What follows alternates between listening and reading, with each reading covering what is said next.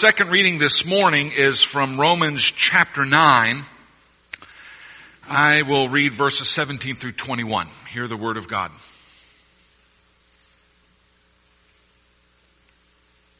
For the scripture says to Pharaoh, for this very purpose I have raised you up, that I might show my power in you and that my name might be proclaimed in all the earth.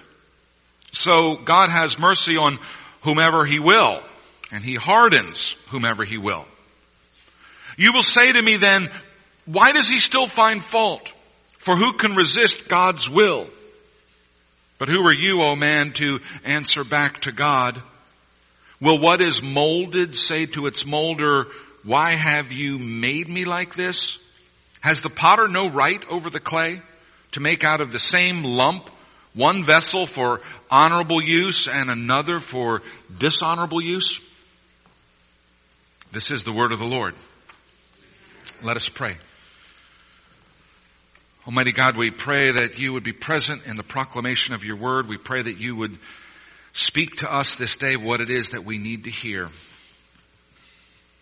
This we pray in Jesus' name. Amen. So I'm going to warn you right up front that this is the longest sermon I've ever written, and I cut out about 2/3 of it. All right. Just saying. Okay. It's true, Sam. And I sent it to you at 9:30 last night. So the question is, does God choose who goes to heaven and who goes to hell?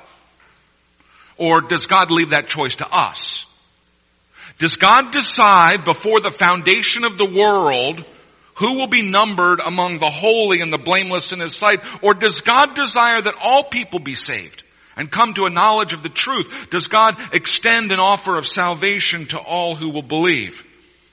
Does God predestine individuals to heaven or to hell? Or does God give us free will? Among evangelical Christians, predestination is a hotly debated topic. And by evangelical, I simply mean Christians who believe that the Bible is the Word of God. Christians who believe that the Bible is the only authority in matters of faith and religious practice. Among evangelical Christians, predestination is a hotly debated topic. Predestination isn't a debate between conservative and liberal Christians. And that's because liberal Christianity long ago abandoned the idea of hell, and more recently they have allegorized the idea of heaven. And so the predestination question doesn't mean so much to them. They've moved on to other things. Predestination isn't a debate between Orthodox and heterodox Christians.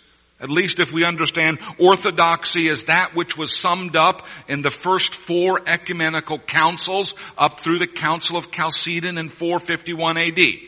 At those councils, predestination was not debated. Mostly the early saints in the church were trying to wrap their minds around the mystery of the Trinity. And believe it or not, predestination is not a debate between Reformed churches and the Roman Catholic Church. We disagree with our Catholic brothers and sisters on a number of points, but on this doctrine we agree. So, as it turns out, the debate over predestination is a family quarrel within the world of evangelical Christians. Some people don't want to talk about or preach about this topic because it reveals divisions within the Christian family, and it's also a rather complicated matter. Heavyweight philosophers like Immanuel Kant called it an antinomy, an unresolvable paradox. Plus, if you come out on the side of this big question that I come out on, it's a rather humbling doctrine for humankind. So there are a whole bunch of reasons to not talk about the doctrine of predestination. As a kid growing up in Missouri, we had plenty of schoolyard debates about predestination. We knew that Presbyterians believed in predestination, but that wasn't much of an endorsement because we also knew that the Presbyterians didn't go to church on Sunday evening the way that we Baptists did. We called them the little dabble do you Christians. And in our more magnanimous moments, we were willing to admit that while some of them might make it to heaven, it would be just by the skin of their teeth. I was more than 30 years old before I heard my first sermon on predestination. It was at Belfield Presbyterian Church in Pittsburgh. That's the church where my daughter Rosie and my son Calvin were baptized. It is the church where I came back to faith. And it is a church that recently joined the Evangelical Presbyterian Church, and so we are again sister congregations. The preacher was the Reverend Dr. Lou Mitchell. He had his Master of Divinity from Gordon Conwell Seminary, so you knew that he was a card-carrying evangelical. And he had his doctorate in church history from Harvard University, so you knew he was no dummy. For me, at that point in my faith journey, Lou Mitchell was a godsend. A powerful combination of head and heart, of authentic Bible-believing faith that was lived out day to day, and a well-educated mind that wasn't afraid to raise the hard questions. When we first arrived at Belfield, Lou was preaching his way through the book of Romans. And you can't preach through Romans without at some point coming upon the doctrine of predestination, if for no other reason than that the word predestined shows up in this book, as does the word chosen, as do the words elect and election, 4 terms which are key to the doctrine of predestination. So Lou Mitchell preached the first sermon that I had ever heard about predestination. At least the first sermon from the point of view of someone who supported the doctrine. And Lou's presentation of this doctrine surprised me, because for him it was a doctrine of great comfort and assurance, rather than a doctrine of fear and loathing. Let me see if I can sketch out this doctrine in the simplest form, recognizing that we at HVPC come from many different church backgrounds. Only a few of us had parents who read us the Westminster Larger Catechism as a bedtime story. The doctrine of predestination, or the doctrine of election, as we sometimes call it, says that God, for His own good reasons, chose or elected angels and people, even before He created them, to be destined either for heaven or for hell, either for glory or for destruction. The Westminster Larger Catechism, question 17, reads this way: what are the decrees of God? God's decrees are the wise, free, and holy decisions from the purposes of His will. By them, from all eternity and for His own glory, He has unchangeably foreordained everything that happens in time, particularly those things that involve angels or human beings. The idea is actually very simple. God is God. He is sovereign. He's without competition. He's without equal. What He says goes simply because He says it. God created the world. He created it according to His intention and His design. He created it out of nothing. He created it to show His glory, and He created it good.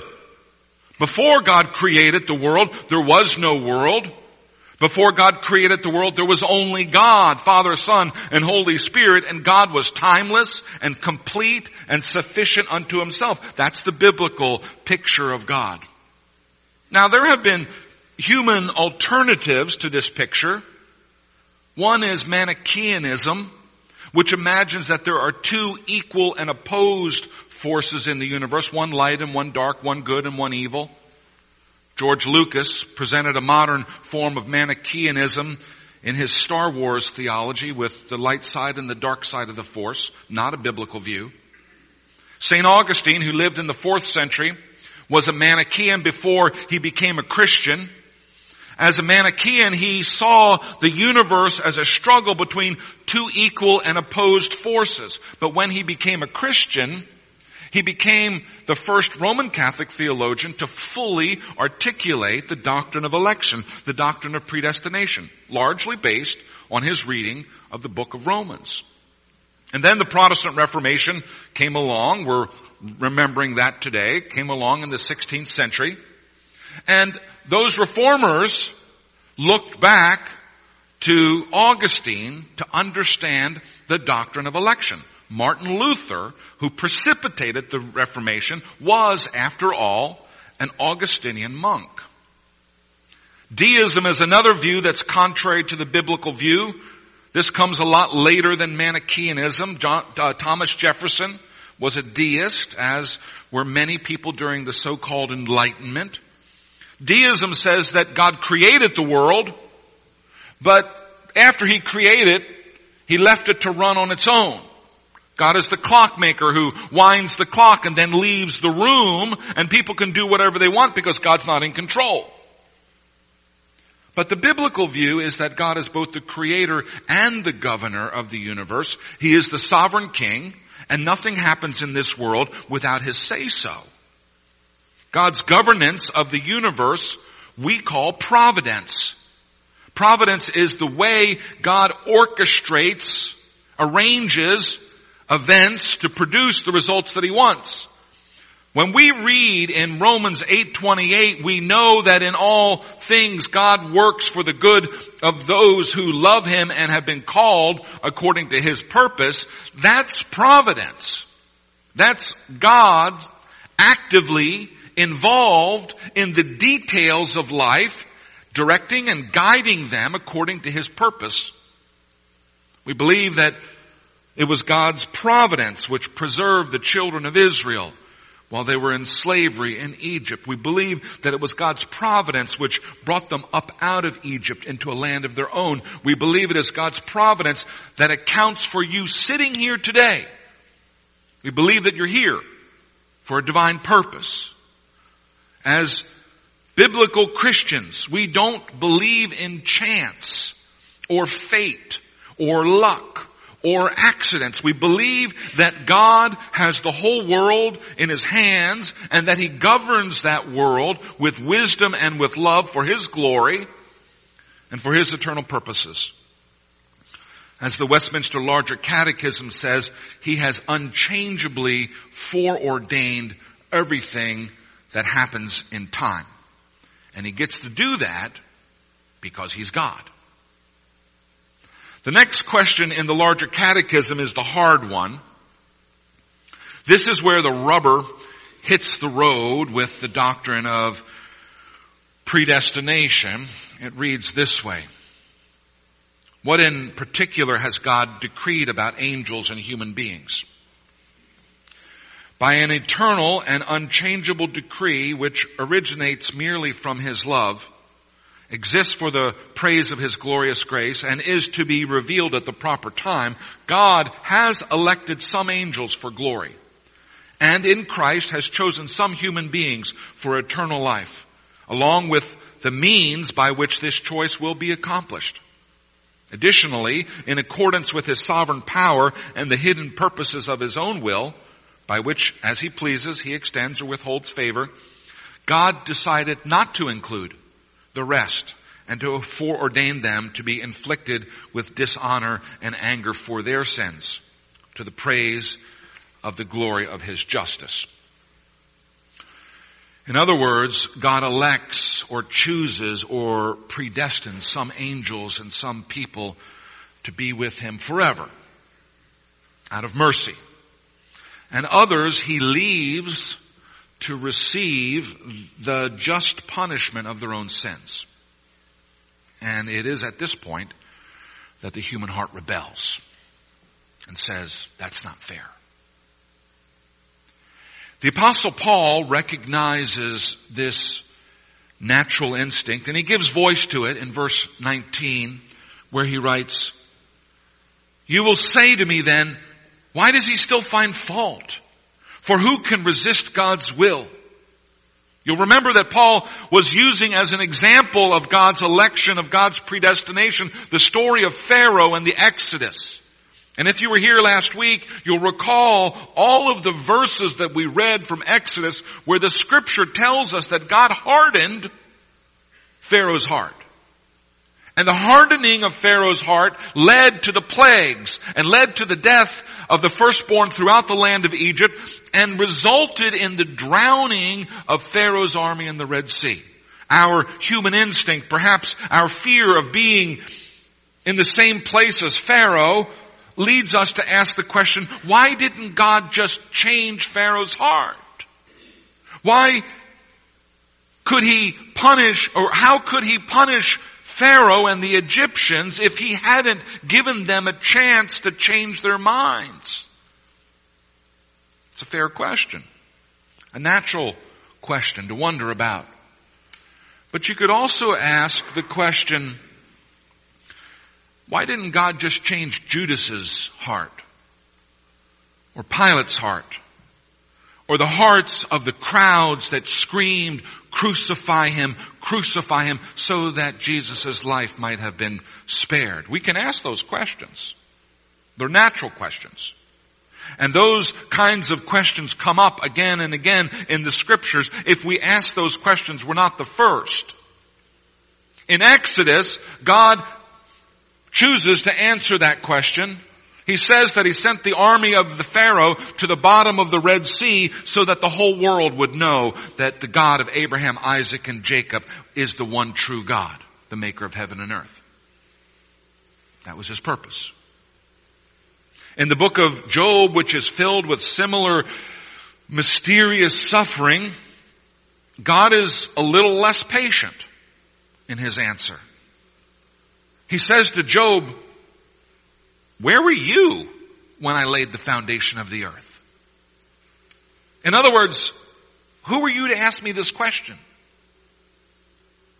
Paul's answer to this question shows up in verses 20 and 21. Who are you, O man, to answer back to God? Will what is molded say to its molder, why have you made me like this? Has the potter no right over the clay to make out of the same lump one vessel for honorable use and another for dishonorable use? I realize those are hard words. Words that we don't want to hear. But they are the Word of God. And we need to approach this mystery with great reverence and humility, recognizing that we are not God. We don't understand what God understands, nor are we God's moral superior that we can demand of Him, like a judge sitting in judgment, answers to our questions. The fundamental sin, the sin that is at the root of all other sins, is that we put ourselves in God's place. And we need to be very careful. Now let me shift gears for just a moment, away from the biblical text and the doctrine of predestination, and talk to you briefly about its logical corollary in the realm of philosophy and the natural sciences. At bottom, the argument over the doctrine of predestination is the same as the argument between freedom and determinism, an age-old debate within the realm of philosophy and the natural sciences. Simply put, you and I feel ourselves to be free. We experience internally a sense of freedom. Everyone in this room believes they have a free will, and all of our social interactions and all of our laws assume that people have a free will. But the natural sciences tell us that we're composed of matter. And we know that matter is governed by physical laws. And where physics is involved, there is no free will. Science just doesn't work that way. If you jump out a window, you will fall to the ground. That's just how gravity works. Gravity doesn't ask you, would you like to fall today, or would you prefer to remain in the air? If you drop sodium into water, it will explode. That's just how the chemical reaction works. When the hydrogen is released, it doesn't ask the nearby oxygen, shall we combust today, or would you prefer to remain inert? So if physical objects are determined by natural laws, if physical things can't do other than what is dictated to them by natural laws, how can we as physical creatures be free? And if you say, well, we're physical bodies, but we're attached to minds, neurobiology will remind you that your mind is nothing more than a bunch of chemical reactions going on inside your cranium. And so the problem remains of freedom and determinism, whether or not we believe in God. It's actually not a new problem. I mentioned Immanuel Kant earlier. He identifies this quandary between freedom and determinism as an irresoluble antinomy, as a genuine paradox. And so we find ourselves in this quandary. Each one of us feels free. Each one of us believes that we're free. And yet if we're consistent in our scientific thinking, we have to say that we're not free. Kant's answer to this quandary is that both parts of the antinomy are true. We are free. Truly. We are determined. Truly. And I think the same principle applies to the question of freedom of will and predestination. Are we free? Can we be held accountable morally for our actions? The biblical answer is yes. Are we predestined? Does God control all events in the universe? The biblical answer is yes. On the free will side, every time the Word of God commands us to do something, it presupposes our capacity to do it. When Jesus said repent, He really expected people to repent. It would be perverse to say repent to someone who could not repent. In the same way, it would be perverse to say stand up to someone who has no legs. The Bible is full of commandments, and all of them are based on the assumption that we, the listeners, can hear and respond to the command. They're all based on the assumption that we have free will and that we are morally accountable. But, at the same time, in a way that is as mysterious as the felt presence of our own free will in the face of the knowledge that we are physical creatures governed by physical laws, it is also true that God is sovereign and that God governs the universe and that God's will cannot be thwarted by human will. If God wills it, it happens. And there isn't any person or any angel who can stop it. That's also true. So I said back at the beginning of this messy sermon that this debate regarding predestination and election is a debate within the family of evangelical Christians. And I said that because I think it is important for all of us who are born again Christians, for all of us who look to the Bible for answers, to honor one another and to respect one another, even if we have differences of opinion about predestination. Those who say yes to predestination and those who say no to predestination both do so for the same reason, because of how they understand Scripture. Those who say yes to predestination take seriously those scriptures which talk about God's sovereign design, about God choosing us before the foundation of the world, about God's purposes never being thwarted. And they're right to take those passages seriously. And those who say no to predestination take seriously those scriptures which call us to action, which are predicated on the assumption that we can do what God commands. Like when Jesus says, come to me, all you who are weary and heavily laden. Like when Jesus says, repent, for the kingdom of God is at hand. Like when Jesus says, behold, I stand at the door and knock. If anyone hears my voice and opens the door, I will come into him. The plain sense of those passages is that we can come and that we can repent and that we can open the door. And that's the invitation you'll hear every Sunday in a Baptist church. Come, repent, open the door. All of which is biblical. But for those of us who think more like Presbyterians, those who, like Lou Mitchell, find the doctrine of predestination to be a comfort and an assurance, we also see the hand of God at work in our coming.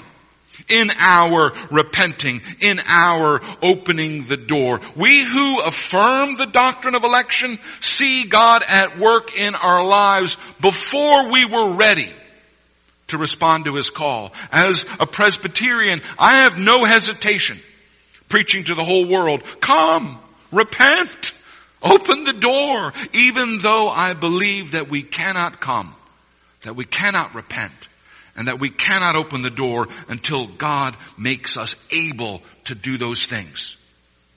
And I preach that way because we never know when that will happen. We never know whose heart God has been getting ready, and so we keep preaching the same message. Come, repent, open the door.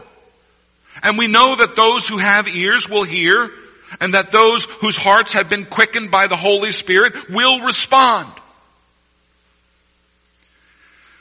In preparing this sermon, I read a whole bunch of articles. I went to the internet. It was a mistake.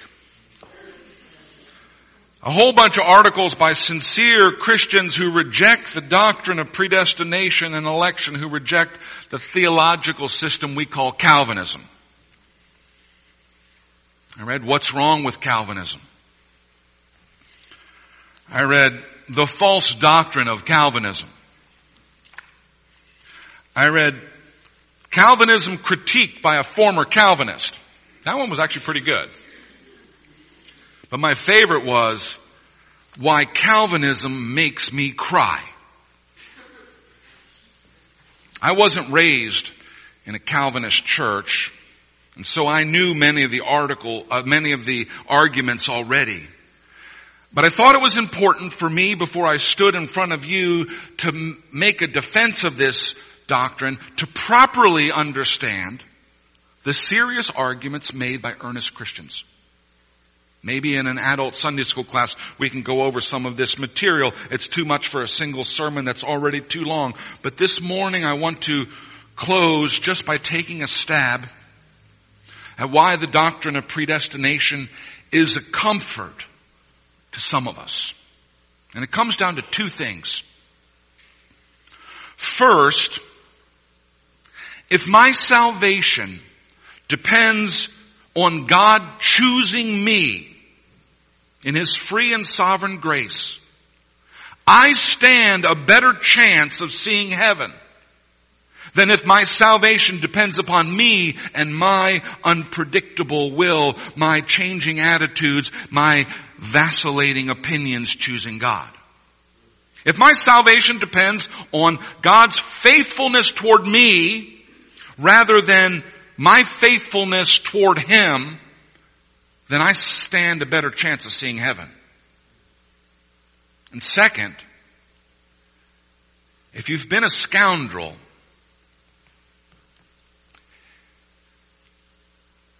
if you've had a cold and hard heart toward God, if you have run from God rather than to God, if you have willfully rejected God time and again, and then one day woke up as from a stupor to find that your heart and your mind have changed, if that's ever happened to you as it's happened to me, well, never in a million years will you think that your conversion had something to do with an exercise of your free will.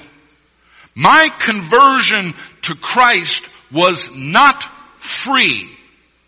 I did not sit down one day and analyze the data and say to myself, hey, I think this gospel stuff makes sense. I think I'm going to go follow Jesus. That was not my experience. Now maybe your experience was different. But for some of us, maybe those of us for whom the doctrine of election makes sense, for some of us, conversion by an exercise of our free will just doesn't line up with our experience. And so the only option left open to us is believing in a God who in His sovereign grace gives us a gift that falls out of heaven on top of us, undeserved, unexpected, like a ton of gold bricks. And that's precisely what I hear when Jesus says to his disciples, "You did not choose me, but I chose you. And I appointed you so that you might go and bear fruit." Now, I don't know where each one of you stands on this doctrine of election. And I do know that we in this congregation come from a wide variety of church backgrounds, and a wide variety of opinions are represented here in the pews this morning, and it's one of the reasons that I like this place. I don't care if you follow Calvin, even though I have my John Calvin bobblehead up here, even though I named my son after the Swiss reformer. But what I do care about is whether or not you follow Christ. Whether or not you have repented of your sin, whether or not you have come to Christ, whether or not you have opened your heart to him and received him as Lord, I do care about that. I believe Calvin was a great man of God, but he's not our Savior. Jesus is. In Romans 10:9, we'll get there in a few weeks. In Romans 10:9, the Apostle Paul writes, "If you confess with your mouth that Jesus is Lord and believe in your heart that God has raised him from the dead, you will be saved." That's what I believe. That's what counts. And if you've never done that before, I invite you to do that this morning. Let us pray.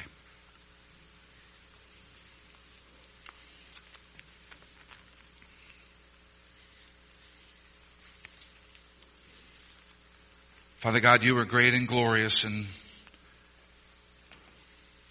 even what little we understand of you boggles our minds and stretches us. Lord, I pray that we would be comfortable in the presence of the many mysteries that surround you. I pray that our trust would not be in our own reason, but would be in your revelation. And Lord, I thank you for your robust revelation in Scripture. I thank you for your robust calls to repentance and to faith in Christ. I thank you for your robust reminders that you are in charge and you're God and we're not. Lord God, we pray this day that we would know you and love you and cling to you and have faith in you. Lord Jesus, I pray that you would reveal yourself to us in unmistakable and irresistible ways. I pray this for our salvation, and I pray it for your glory. For you alone are worthy, Father, Son, and Holy Ghost. Amen.